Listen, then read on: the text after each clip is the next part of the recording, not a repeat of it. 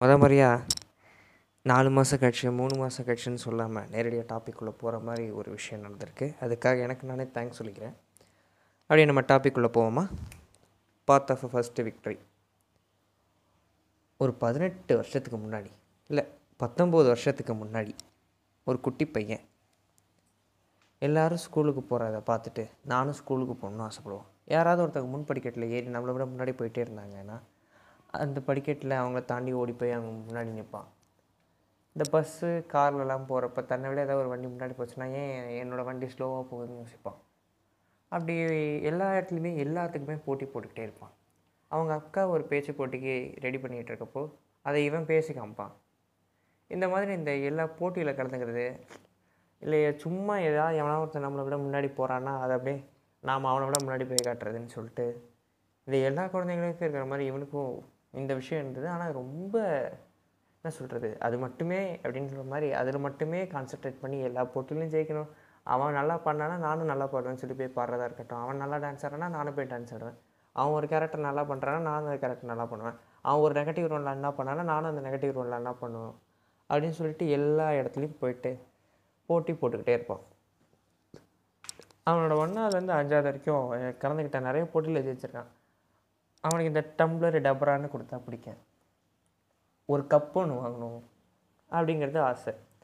அவனும் அந்த மாதிரியான போட்டிகளில் கலந்துக்கிறப்போ அதில் ஜெயிக்க மாட்டான். ஸ்பெஷலாக மென்ஷன் பண்ணி நல்லா பண்ணுன்னு சொல்லுவாங்க, ஆனால் போட்டியில் மட்டும் ஜெயிக்க மாட்டான். ஒரு இடத்துல போட்டியே இருக்காது. அங்கே ஜஸ்ட்டு சும்மா கேள்வி கேட்பாங்க, ஒரு பதில் மாதிரி சொல்லணும். இந்த நார்மலாக இந்த சுதந்திர தினம், அந்த குடியரசு தினம் அதிலெல்லாம் கூப்பிட்டு சில கேள்விகள்லாம் கேட்பாங்கள்ல, அந்த மாதிரியான விஷயங்களில் வந்து நிறைய நேரத்தில் வந்து பார்த்திங்கன்னா ஸ்பெஷலாக கூப்பிட்டு மென்ஷன் பண்ணி பாராட்டுற அளவுக்கு நடந்துக்குவான். ஆனால் ஒரு போட்டின்னு போனால் அதில் ஜெயிக்க மாட்டான்.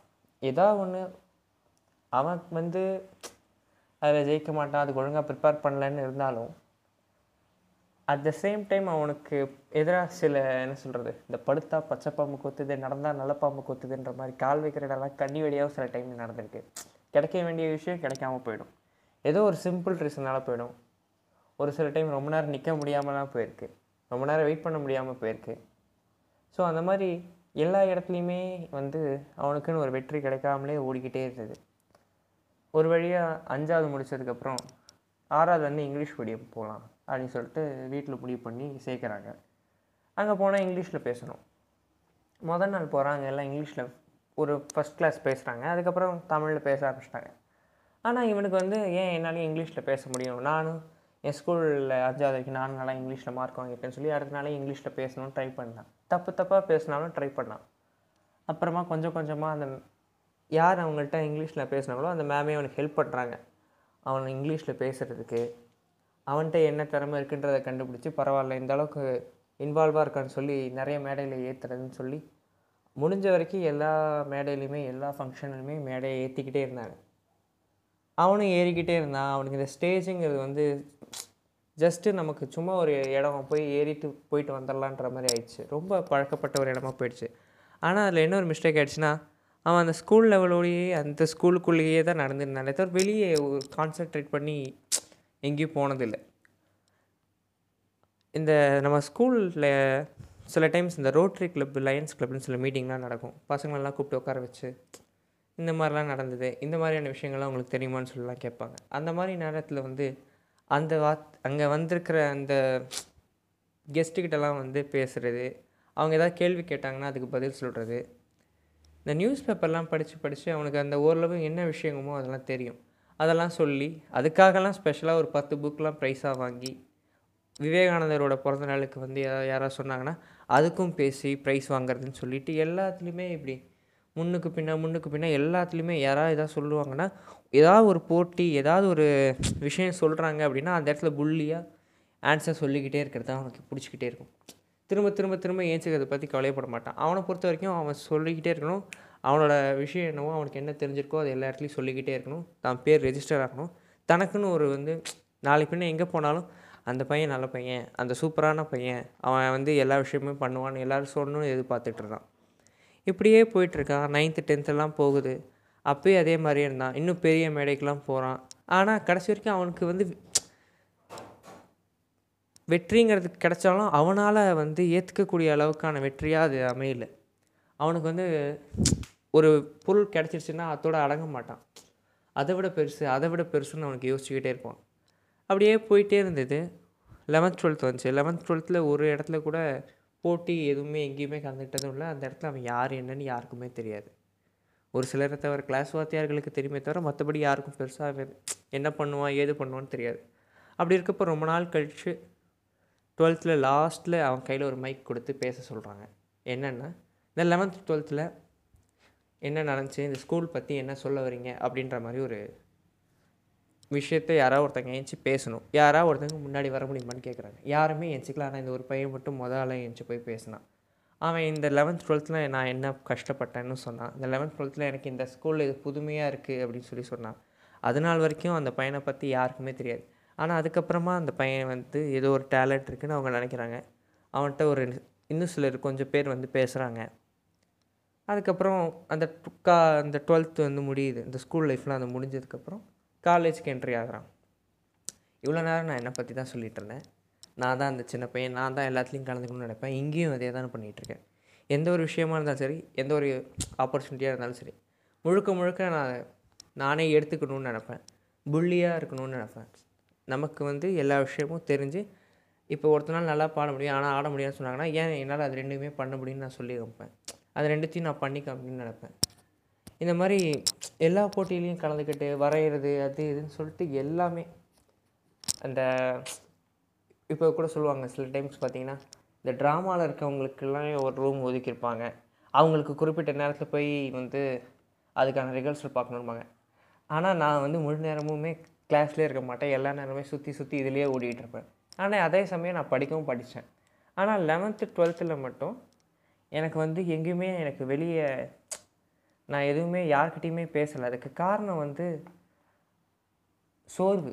நமக்கு வந்து ஒரு கட்டத்துக்கு மேலே இதுக்கு மேலே நம்ம என்ன பண்ணாலும் நமக்கு ஜெயிக்க மாட்டோம், என்ன பண்ணாலும் நமக்கு எதுவுமே கிடைக்காதுன்னு நம்ம நினைக்க ஆரம்பிச்சிட்டோன்னா நம்மளால் ஒரு அடுத்த கட்டத்தை நோக்கி போக முடியாதுன்னு சொல்லுவாங்கள்ல. அந்த மாதிரி எனக்கு அந்த 11th 12th நான் எங்கேயுமே பார்ட்டிசிபேட் பண்ணல. எங்கேயுமே ஒரு போட்டி என்ன எது கேள்விப்பட்டாலும் நான் கண்டுக்க மாட்டேன்.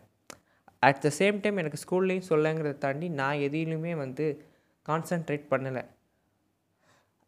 ஆனால் இதுக்கு மேலே அப்படி இருக்கக்கூடாதுன்னு நினச்சி காலேஜ் போனால், அந்த காலேஜ் நான் வந்து இந்த 3 வருஷம் இந்த 3 வருஷத்துலேயுமே வந்து கொரோனாவில் எதுலையுமே பாஸ் ஆகாமல் 3 வருஷமுமே பப்ளிக் எழுதி பாஸ் பண்ண குரூப்பு. 2 வருஷமாக ஆன்லைனில் போயிடுச்சு. ஐ மீன் 1.5 வருஷம் ஆன்லைனில் போயிடுச்சு. அதனால் பெருசாக அந்த போட்டியில் எதுவும் கலந்துக்கவே இல்லை. ஸோ நான் இப்போ ஏன் இதெல்லாம் சொல்கிறேன் அப்படின்னா, இந்த நிறைய பேருக்கு வந்து இந்த பைக் வாங்கணுங்கிறது ஆசை. சில பேருக்கு வந்து பார்த்திங்கன்னா, எனக்கு வந்து வீடு கட்டணும்னு ஆசை அப்படின்பாங்க. ஆனால் எனக்கு மட்டும் வந்து நம்மளை பார்த்தா இவன் எல்லாத்துலேயும் ஜெயிச்சிட்டான், அப்படி ஒரு பையனை நான் பார்த்ததே இல்லைன்னு எல்லோரும் சொல்லணும்னு ஆசை. எப்படின்னா, இவனால் இதுவும் பண்ண முடியும் இதையும் பண்ண முடியும்னு சொல்லிட்டு ஒரு 4-5 துறையில் சேர்த்து நம்மளால் ஒரு வெற்றிங்கிறத நம்மளால் கொடுக்க முடியாதா? இது நிறைய பேர் சொல்லுவாங்க, ஒருத்தனால எல்லா இடத்துலையுமே வந்து ஜெயிக்க முடியாதுன்னு சொல்லுவாங்க. ஏன் எல்லா இடத்துலையுமே ஒருத்தனால ஜெயிக்க முடியாது? ஜெயிச்சு காமிச்சிட்டா அப்படின்னு சொல்லிட்டு எனக்கு நானே சொல்லிக்குவேன். இப்போது எக்ஸாம்பிளுக்கு எனக்கு ரொம்ப பிடிச்ச ஒரு நபர் ஆர்ஜே பாலாஜி. அவர் பார்த்திங்கன்னா ஃபஸ்ட்டு இது பண்ணார், ரேடியோவில் ஒர்க் பண்ணார். அதுக்கப்புறம் டாக் ஷோ பேசினார். அதுக்கப்புறம் சினிமாக்குள்ளே வந்தார். இப்போ பாட்காஸ்ட் போயிட்டுருக்கு. ஒரு ஹீரோவாக நடிக்கிறாரு, ஒரு கதை இது பண்ணுறாரு, அவரே படம் எடுக்கிறாரு. இப்படி எல்லாமுமாவே அவர் இருக்கார்ல, எனக்கு அவரை பார்த்தா ரொம்ப இன்ஸ்பைரிங்காக இருக்கும். எல்லா வேலையுமே ஒரு மனுஷனால் செய்ய முடியுதில்ல. அதே மாதிரி நானும் எனக்கு தெரிஞ்ச சில விஷயங்களை நானே இந்த ஒன் மேனாகவே எல்லா விஷயமுமே செய்யணும். நான் ஒருத்தனே தனியாக இத்தனை விஷயத்தையும் செஞ்சிடணும். அப்போது வந்து என்ன அப்படின்னா, ஏன் ஒருத்தனால எல்லாமே செஞ்சுட்டா ஏன் ஒருத்தனால எல்லாமாவே இருக்க முடியாது அப்படிங்கிற ஒரு எனக்குள்ளே இருக்கிற ஒரு விஷயம். இது கரெக்டாக ராங்காங்கிறது எனக்கு தெரியாது. ஆனால் இந்த வெற்றி அப்படிங்கிறது வந்து எல்லா இடத்துலையுமே, இப்போது ஒரு போட்டி இருக்குன்னா அந்த போட்டியில் கலந்துக்கிற எல்லாத்துலேயுமே நாமளே ப்ரைஸ் அடித்தோன்னா சரி, நமக்கு வந்து சில நேரத்தில் வந்து பார்த்திங்கன்னா நம்ம நினைப்போம், நம்மளால் ஏன் இந்த இடத்துல ஜெயிக்க முடியலன்னு நினைப்போம். ஆனால் நான் அப்படி நினைக்க மாட்டேன். நான் என்ன நினைப்பேன்னா, அடுத்த தடவை வந்தால் இங்கேயும் அடிக்கிறோம், அடுத்த இடத்துலையும் நான் அந்த போட்டியில் போயிட்டு நான் யாரையா ஒருத்தரை பார்த்துட்டேன், அவங்க பண்ணுறாங்க, எனக்கு அவங்கள சுத்தமாக பிடிக்கல அப்படின்னா, அவன் எதில் ஜெயித்தானோ அடுத்த இதில் வேறு இதில் நான் அவனுக்கு கலந்துக்கிட்டேன்னா அவன் எங்கே இடத்துல எப்படி ப்ரைஸ் அடித்தானோ அதையும் நான் அடிக்கணும். அட் த சேம் டைம் எனக்கு என்ன தெரியுதோ அதுலேயும் நான் ப்ரைஸ் அடிக்கணும்னு நினைப்பேன். ஸோ ரெண்டுத்துக்குமே வந்து என்ன சொல்கிறது, ஒரு வித்தியாசமே இல்லாமல் எல்லாத்துலேயுமே போய் கலந்துக்கணும், எல்லாத்துலேயுமே போய் ஜெயிக்கணும். இந்த ஜெயிக்கணும் ஜெயிக்கணும் ஜெயிக்கணும் அப்படிங்கிறத வந்து நான் ரொம்ப தீவிரமாக இருப்பேன். ஸோ ஏன் இதெல்லாம் நான் சொல்கிறேன், ஏன் இதெல்லாம் நான் பண்ணுறேன் அப்படின்னா, வாழ்க்கையில் நம்ம எல்லாருக்குமே ஒரு கட்டத்தில் தோணும், இதுக்கு மேலே என் வாழ்க்கை அவ்வளோதான், இதுக்கு மேலே என்னால் எதுவும் பண்ண முடியாதுன்னு தோணும். ஏன் அப்படி யோசிக்கிறீங்க? ஏன் உங்களால் முடிஞ்சிட்டா, ஏன் அடுத்த வருஷத்துக்கு நடந்துட்டா, நடக்கலாம், நடக்காமலும் போகலாம், 99 வயசானாலும் பரவாயில்ல, அது எப்போ நடக்கும்னு நமக்கு தெரியாது. ஆனால் நடக்கிற வரைக்கும் நம்ம போராடி தானே இருக்கணும். நானும் இன்னும் எனக்கு வந்து ஓகே அப்படின்ற மாதிரி நான் ஒரு வெற்றியை நான் இன்னும் பார்க்கல. ஆனால் கண்டிப்பாக அது நடக்கும். எனக்கு போதும் அப்படின்ற அளவுக்கான ஒரு வெற்றி நடக்கும். நம்ம மனசே வந்து பார்த்திங்கன்னா போதும்னு எதுவுமே சொல்லாதான். அப்படி இருக்கப்போ என் லைஃப் மட்டும் ஏன் இங்கேயே முடிஞ்சிடும்னு நான் நினைக்கணும். இதுக்கு மேலே தான் ஆரம்பிக்குதுன்னு இருக்கலாம், இல்லை இதுக்கு மேலே தான் நான் ஜெயிக்கணும்னு இருக்கலாம். ஸோ அதனால் நான் என்ன கன்வே பண்ண வந்தேன் அப்படின்னா, இந்த வெற்றி அப்படிங்கிறது வந்து நமக்கு எப்போ வேணாலும் கிடைக்கலாம். இப்போது என்ன மாதிரியே சில பேர் இருக்கலாம், எதுலையா ஒன்று ஜெயிக்கணும்னு நினச்சி இன்னும் ஜெயிக்காமலே இருக்கலாம்.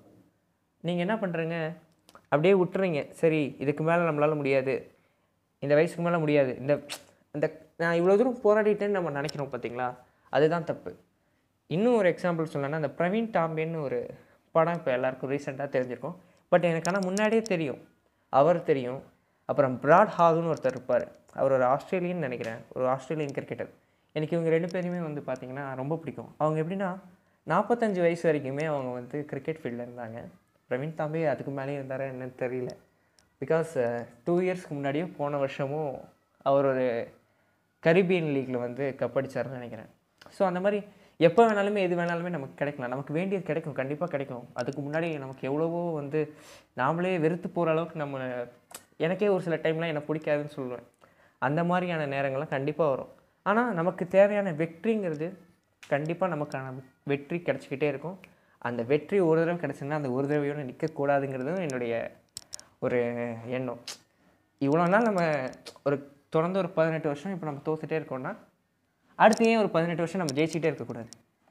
ஸோ அதனால் யாராவது எனக்கு வெற்றி கிடைக்கல, என்னால் இதுக்கு மேலே முடியாது, என்னால் இதுக்கு மேலே ஓட முடியாதுன்னு நீங்கள் நினச்சிங்கன்னா தயவு செஞ்சு அப்படி நினைக்காதீங்க. அதுக்கு மேலே தான் நமக்கு எதாவது நடக்க வாய்ப்பு இருக்குது. பரவாயில்ல, அது கிடைக்காமலே இருக்கட்டும். ஆனால் நம்ம ட்ரை பண்ணலன்னு வருத்தப்படக்கூடாதுல்ல. அப்படி நீங்கள் இப்போ வந்து இதுக்கு மேலே நான் பண்ண மாட்டேன்னு நீங்கள் முடிவு பண்ணிட்டீங்கன்னா, ஒரு சிம்பிளான விஷயம் நீங்கள் பண்ணுறதுக்கு தயாராக இருக்கும். நான் இந்த இடத்துல பண்ணினா நான் கண்டிப்பாக அடிச்சிருப்பேன்ற வார்த்தை நீங்கள் சொல்லக்கூடாது. நீங்கள் ஒரு இடத்துல போய் ஒரு முயற்சியே போடலை, ஆனால் நான் மட்டும் அப்போ இருந்த மாதிரி இப்போ இருந்திருந்தேன்னா இந்நேரம் இந்த இதை நான் வந்து ஜெயிச்சிருப்பேன் அப்படின்ற வார்த்தையை சொல்லக்கூடாது. நீங்கள் ஏன் ட்ரை பண்ணல? எல்லா இடத்துலையும் ட்ரை பண்ணணும். எத்தனை வயசாக இருந்தாலும் பரவாயில்ல, உங்களால் முடியவே இல்லைனாலும் பரவாயில்ல, ஜெயிக்கணும் அப்படின்னு முடிவு பண்ணிட்டா அதுக்கு வயசுங்கிறது கிடையாது. நமக்கு தேவையான விக்ட்ரி, நமக்கு தேவையான ஒரு வெற்றிங்கிறது வந்து கண்டிப்பாக கிடைச்சே ஆகணும். அது கண்டிப்பாக எல்லாத்துக்கும் கிடைக்கும். ஸோ நிற்காமல் ஓடணுமான்னு கேட்டால் கண்டிப்பாக ஓடணும். நண்பன் படத்தை சொல்கிற மாதிரி life is a race, run அப்படின்னு சொல்கிறாங்க. ஆனால் அந்த ரேஸை நீங்கள் ஜாலியாக, நீங்கள் கொஞ்சம் கூட இதை நான் வந்து கஷ்டப்பட்டு ஓடுறேன்னு நீங்கள் நினைக்கக்கூடாது. ஏன் வெற்றிக்காக நான் ஓடுறேன் அப்படின்னு சொல்லி ஜாலியாக ஓடணும். ஸோ நான் முடிஞ்ச அளவுக்கு நான் இப்போ என்ன சொல்லியிருப்பேன் அப்படிங்கிறது எனக்கு தெரியுது. அது எப்படி சேர்ந்துச்சு அப்படிங்கிறத நீங்கள் தான் உங்களோட வெற்றி மூலமாக எனக்கு சொல்லணும். ஸோ அடுத்த பாட்காஸ்ட்டில் கண்டிப்பாக இன்னும் நல்ல கண்டென்ட்டோட, இன்னும் நல்லா யோசித்து இன்னும் நல்லா பேச ட்ரை பண்ணுறேன். ஸோ until this is காகித கப்பல் and see you on next podcast.